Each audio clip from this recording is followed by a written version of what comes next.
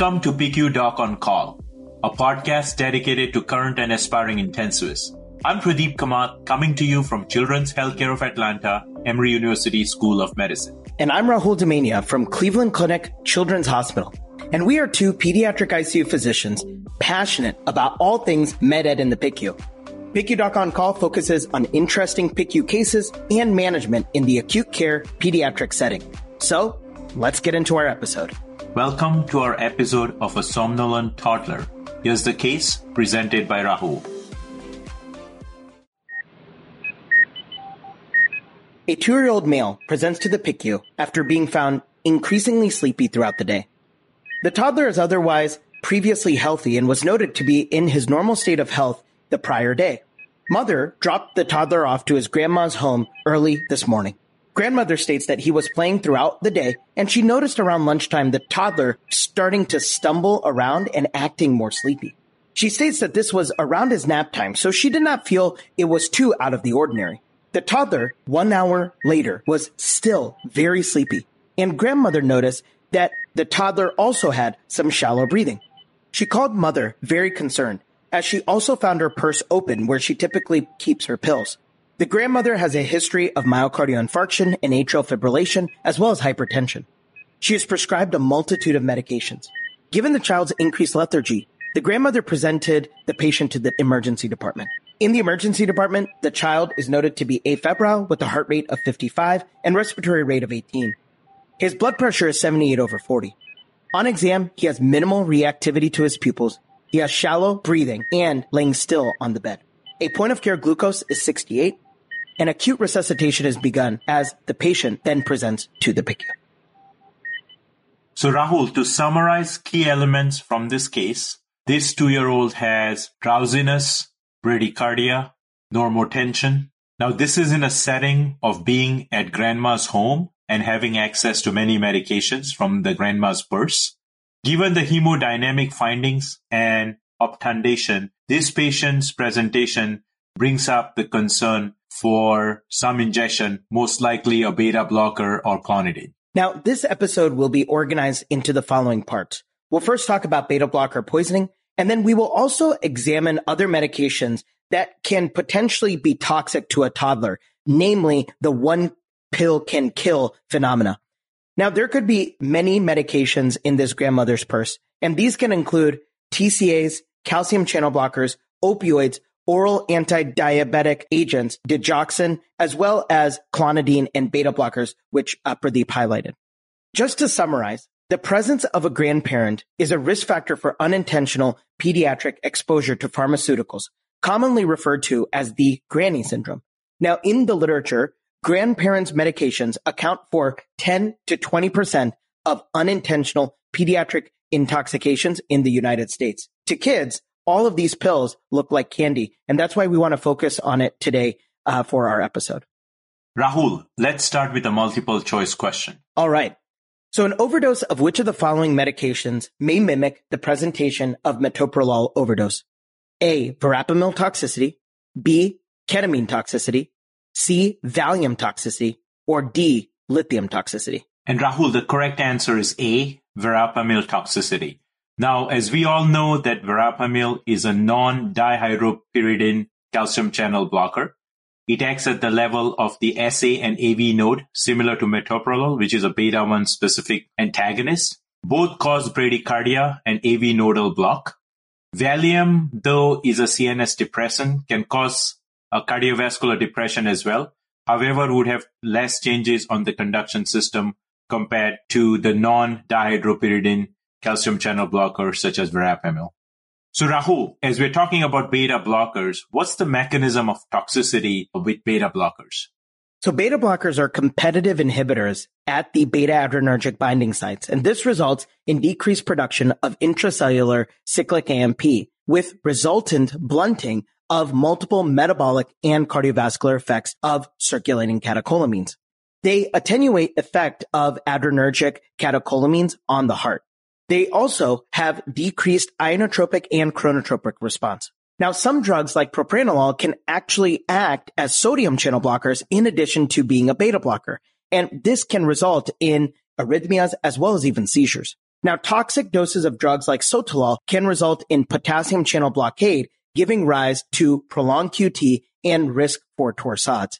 Anti-alpha adrenergic activity of agents like carvedilol, labetalol can result in peripheral vasodilation and hypotension. Remember, these medications are going to be partial beta and alpha antagonists. In addition, beta adrenergic receptor antagonism inhibits both glycogenolysis and gluconeogenesis, which may result in hypoglycemia. And we saw that in our case as the patient had a borderline low serum glucose. Rahul, can you tell us about the pharmacokinetics of beta blockers? Absolutely. And this will kind of add to our mechanism discussion. Beta blockers exhibit intra-class pharmacokinetic variability with regards to absorption, bioavailability, hepatic first-pass metabolism, and lipid solubility, as well as protein binding. Drugs like propranolol are lipid soluble with high volume of distribution and can cross the blood-brain barrier. Now, this is a contrast to something like atenolol or nadolol, which are water soluble and have low volume of distribution, thus they stay in the intravascular space. Onset of action for most immediate release agents is typically 2 to 6 hours. And this is going to be very important because when you think about time to peak in ingestions, the average amount of time is going to be this 2 to 6 hours. Now, all beta blockers, regardless of their design selectivity, can lose selectivity in cases of overdose. So you may have altered pharmacokinetics. So bradycardia, hypotension, and conduction delays are the hallmarks of acute beta blocker toxicity. Hypoglycemia and seizures are also seen in some cases. Now, risk factors for toxicity with beta blockers include young age, which is primarily unintentional in kids under 6 years of age, or could be suicidal in teenagers, co-ingestion of other medications such as tricyclic antidepressants, calcium channel blockers, and neuroleptic agents, extended release preparations, and known cardiac disease. In many studies looking at beta blocker overdose, approximately 80% of the exposures were unintentional in pediatrics. Now, Pradeep, what would be the typical clinical presentation of a beta blocker overdose? Rahul, most of the patients we see are toddlers who have had unintentional exposure to the drug as seen in our case presentation. There is an adult who uses the prescribed medication and the child gets access to that medication. The child can present with depressed mental status, seizures, bradycardia, hypotension, and shock. Very rarely, a child with underlying airway hyperresponsiveness can present with bronchospasm. Toxicity with beta blockers is less severe compared to calcium channel blocker ingestion and can be asymptomatic or present with bradycardia and drowsiness. Hypothermia, hypoglycemia, and seizures have been reported in children. Beta blockers that are not sustained release formulations are rapidly absorbed from the GI tract. The first critical signs of overdose can appear 20 minutes post-ingestion, but are more commonly observed within 1 to 2 hours. All clinically significant beta blocker overdoses, the symptoms should develop within 6 hours. So we've talked a lot about the pharmacology of beta blockers. And if you have a patient who presents with the suspected beta blocker ingestion, what would be your diagnostic approach? I think, Rahul, that's a great question. I think a good history from caregivers is essential. Exposure to beta blockers prescribed to a parent or grandparent can basically help you clinch the diagnosis.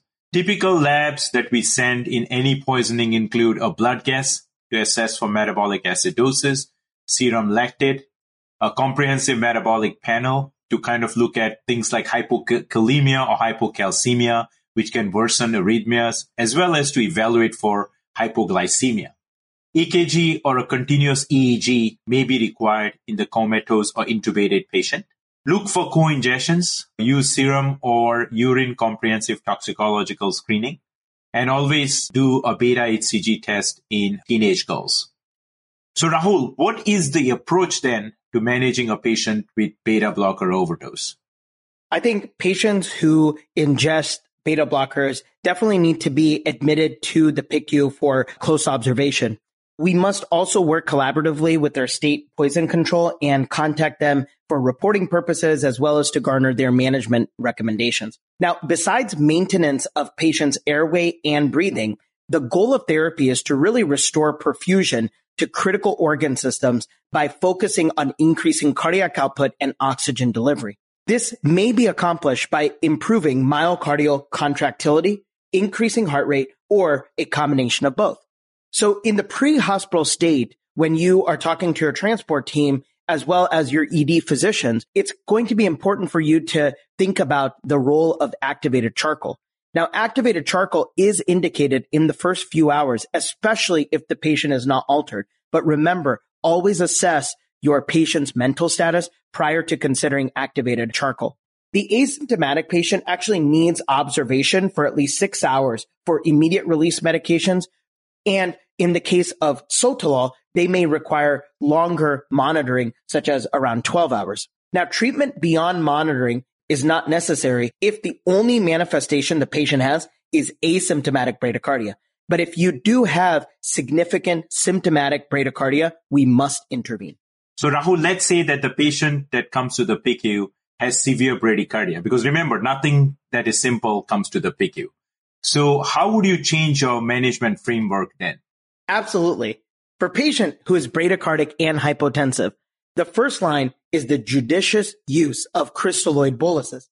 Now, patients can develop pulmonary edema with excessive fluids, but this may be needed in the initial resuscitation period.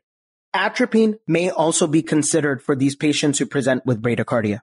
Now, there are specific antidotes which I do want to highlight. The first one, glucagon. So how does this work? Glucagon stimulates adenyl cyclase via the glucagon receptor instead of the blocked beta-adrenergic receptor. Now, the effect is seen within minutes, and if no improvement is seen in 10 minutes, an additional dose of glucagon is less likely to be effective. The typical pediatric dose is 50 to 150 micrograms per kilo as an IV bolus. The second therapy which I want to highlight is insulin as well as glucose. Insulin increases both ionotropy and chronotropy. Regular insulin, which is dosed at 1 to 10 units per kilo per hour, is going to be the typical dosage range which you will use. Now, what you want to do is start the insulin at 1 unit per kilo per hour and titrate upwards every 30 to 40 minutes until hemodynamic improvement is seen. What you also want to do is add dextrose to counter the hypoglycemic effects of insulin. This is typically going to be in the form of 25% dextrose boluses or an infusion of D10 while the insulin drip is going. What we do need to note is that insulin will shift potassium intracellularly. So monitoring serum levels of potassium is going to be crucial. Clinical effects of insulin and glucose therapy in the setting of beta blocker toxicity is typically seen in 15 to 30 minutes. Now, to summarize, what we also can employ are the use of vasopressors. You want to think about using high-dose norepinephrine or epinephrine, especially in refractory cases. Now, there was one case series of 20 patients published in Annals of Emergency Medicine back in 2011 that reported no significant decrease in mean arterial pressure from baseline in patients receiving high-dose insulin euglycemic therapy in addition to vasopressors compared to vasopressors alone. The final therapy which we can employ is the use of lipid emulsion. Now, this is reserved for severe cases refractory to all other therapies. The mechanism here is a bit unknown, but may involve this concept of a lipid sink, which basically pulls all lipid-soluble toxins out of the tissue and traps them in the vascular compartment for excretion. It also delivers free fatty acids to the heart for improved metabolic functioning. For children, a 20% lipid emulsion is used, and typically you'll start with the 1.5 milliliters per kilo bolus, and if the patient shows improvement, you can consider an infusion that is going to be around 0.5 mils per kilo per minute until hemodynamic recovery. I would really encourage you to visit our episode number 4 of the PICU Doc on Call podcast entitled PICU Applications of Lipid Emulsion Therapy to learn about this therapy in a little bit more detail. Now, if all else fails, Pradeep, the patient may require veno-arterial ECMO cannulation. Cardiac pacing may be effective in increasing the rate of myocardial contraction if pharmacological therapy fails. So Pradeep, this was a great case, and I do want to highlight other components or medications which may be found in grandmother's purse and the antidotes which are commonly employed in these cases of ingestion. Do you mind talking to us a little bit about clonidine? So grandma's purse may have clonidine patches or tablets, and which are typically used for either sleep or hypertension by the grandma. Most patients who ingest clonidine will present with somnolence along with bradycardia or hypotension.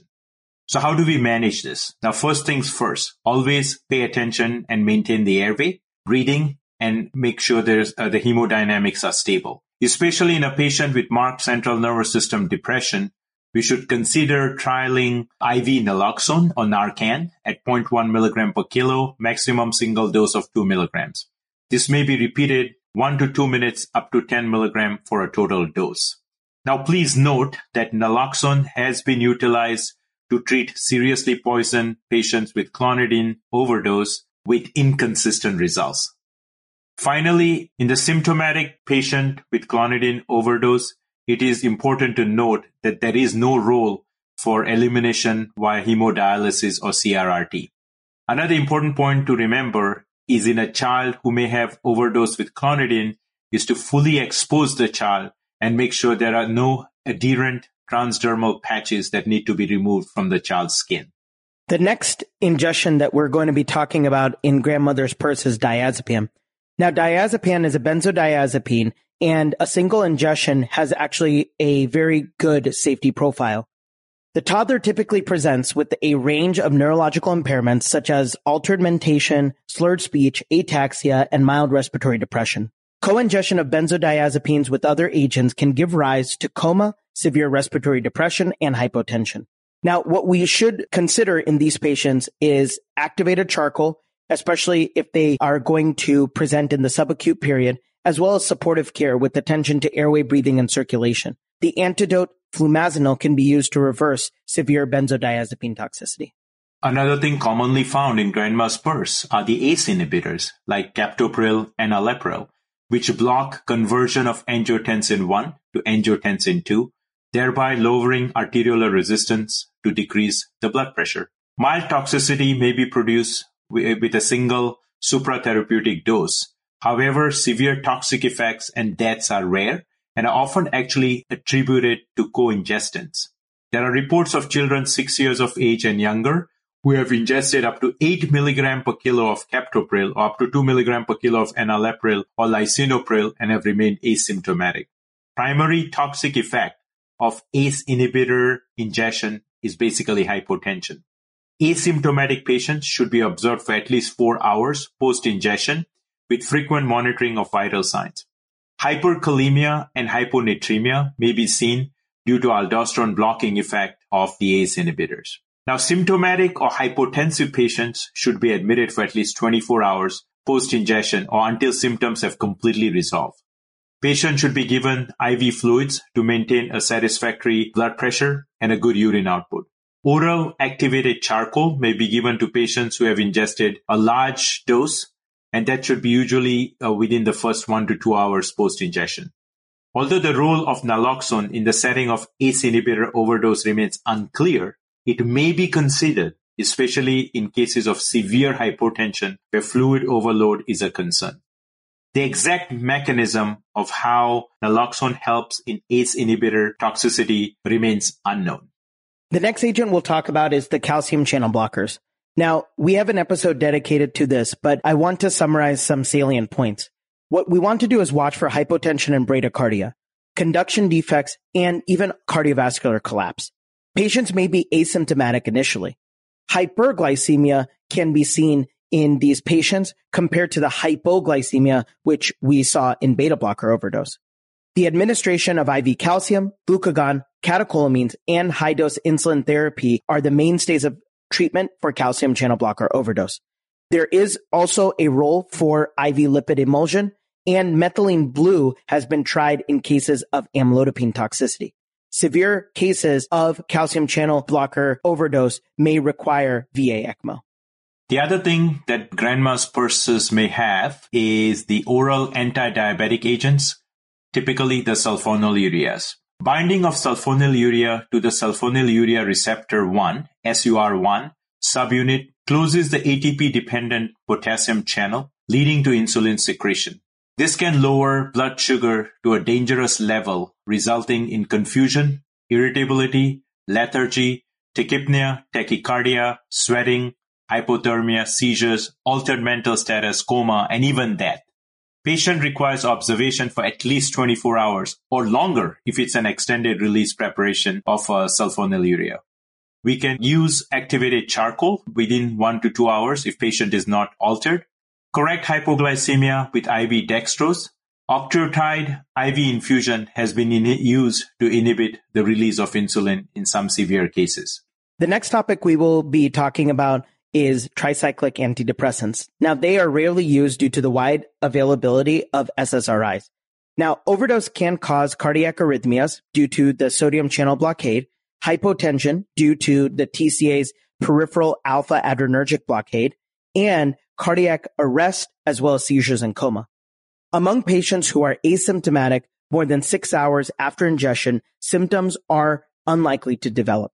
However, delayed toxic effects may occur, particularly if there are co-ingestions that can delay gastrointestinal motility. Now, the management includes basic tenets of pediatric critical care related to airway, breathing, and circulation, and watching for any anticholinergic toxicity.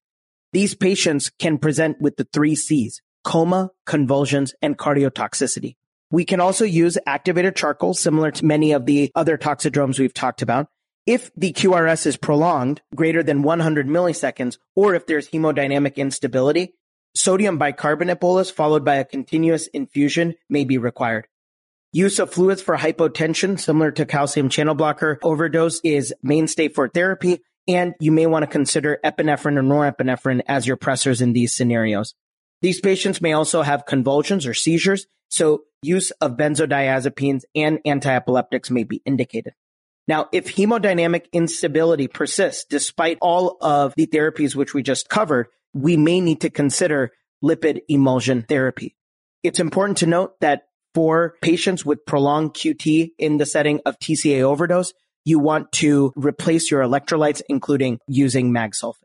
Opioids and other pain meds, such as acetaminophen, which is Tylenol, NSAIDs, aspirin, or even topical products containing methyl salicylate and camphor are frequently found in grandma's purse. Treatment is supportive with close attention to airway, breathing, and hemodynamics. Naloxone can be used for opioid ingestion. Listeners can get more details about opioid poisoning from our episode number 61. Methyl salicylate can cause nausea, vomiting, hyperthermia, blood sugar abnormalities, weakness, ringing in the ears, fast breathing, seizures, coma, and even death. Half a teaspoon of methyl salicylate can be fatal in a toddler. N-acetylcysteine or mucomyst can be used as an antidote to acetaminophen toxicity. Salicylate toxicity requires alkalinization of urine, as well as may require hemodialysis depending on the level or the presence of neurologic symptoms. The next agent that we are going to be covering in grandma's purse is digoxin toxicity. Now, fortunately, digoxin use has declined since the 1990s, so the incidence of toxicity has also declined. Digoxin increases intracellular calcium in myocardial cells indirectly by inhibiting the sodium-potassium pump in the cell membrane. Now, children can present with nonspecific GI symptoms like vomiting and diarrhea, but they can also present with really severe symptoms like lethargy and coma, and also have cardiovascular effects such as sinus bradycardia, AV block, as well as ventricular ectopy. VTAC and AFib can occur with severe toxicity. Remember that digoxin is going to inhibit the sodium-potassium ATPase. So the electrolyte abnormality you will get is hyperkalemia. And understanding the management of hyperkalemia, as we've discussed in prior episodes, is going to be key, especially when you're dealing with digoxin toxicity. Besides supportive care, there are DIG-specific antibody fragments that are used, and this kind of complexes with the digoxin and then is excreted in the urine. Another toxin found in grandma's purse are the alcohols, perfumes, hand sanitizers, which were used extensively during the pandemic, and mouthwashes containing concentrated alcohol. Acute alcohol poisoning can result in vomiting, seizures, hypoglycemia, hypothermia, respiratory insufficiency, and unconsciousness. Treatment is mainly supportive. The final agent we will be talking about is nicotine. Now, exposure to liquid nicotine that is used to refill e-cigarettes or nicotine gum in a small child can actually be deadly, with an estimated median lethal dose between 1 and 13 milligrams per kilo of body weight. 1 teaspoon, which is 5 mLs of a 1.8% nicotine solution, could be lethal to a 90-kilogram person. Low-dose exposure can result in tachycardia, vomiting, as well as truncal ataxia, and these patients can even have seizures. With the higher dose of nicotine, we can see cholinergic toxicity. These children may have extreme secretions and GI disturbances. The highest level of poisoning can result in neuromuscular blockade, respiratory failure, and even death. Treatment is supportive, although atropine can be used to combat the cholinergic activity. Before we get into the summary of our episode for today, we want to stress the importance of having a collaborative approach in the management of these ingestions. Notify your state poison control, consult with toxicology colleagues, coordinating care with PICU team members, including the pharmacists, as well as having a proactive communication with the ECMO primers are tenets of high-quality care. So Rahul, why don't we go ahead and summarize the episode from today? Absolutely. So most patients who develop toxicity from beta blocker overdose do so within 2 hours of ingestion, and virtually all do so within 6 hours. Bradycardia and hypotension are the most common effects. Cardiogenic shock and ventricular dysarrhythmias can occur with severe overdose, and hypoglycemia is seen more often in children. The second summary point today that I want to make is that grandma's purse can be a potpourri of medications which can be very toxic to a toddler, resulting in the one pill can kill phenomena. In this episode, we have described a few of the medications individually, but many times this may not be the case, and the toddler may have ingested more than one type of a medication, thus further complicating the diagnosis as well as the management. Sticking to good supportive care, consultation with state poison control, as well as consulting with your toxicologist is helpful in many of these cases. As pediatric intensivists, we are pediatricians at heart, and our job is to educate parents and grandparents to keep children safe. Keep purses out of reach of small children, keep medications in child-resistant containers, and do not fill these in plastic bags or pill containers that are not secured. Keep poison control phone numbers handy, and in the event a child may have swallowed a pill, do not wait for symptoms, contact help. This concludes our episode on the toddler in the grandma's purse. We hope you found value in our short case-based podcast. We welcome you to share your feedback, subscribe, and place a review on our podcast. Please visit our website, PICUDocOnCall.org, which showcases our episodes as well as our Doc on Call management cards. PICU Doc on Call is hosted by me, Pradeep Kamath, and my co-host, Dr. Rahul Damania. Please stay tuned for our next episode. Thank you.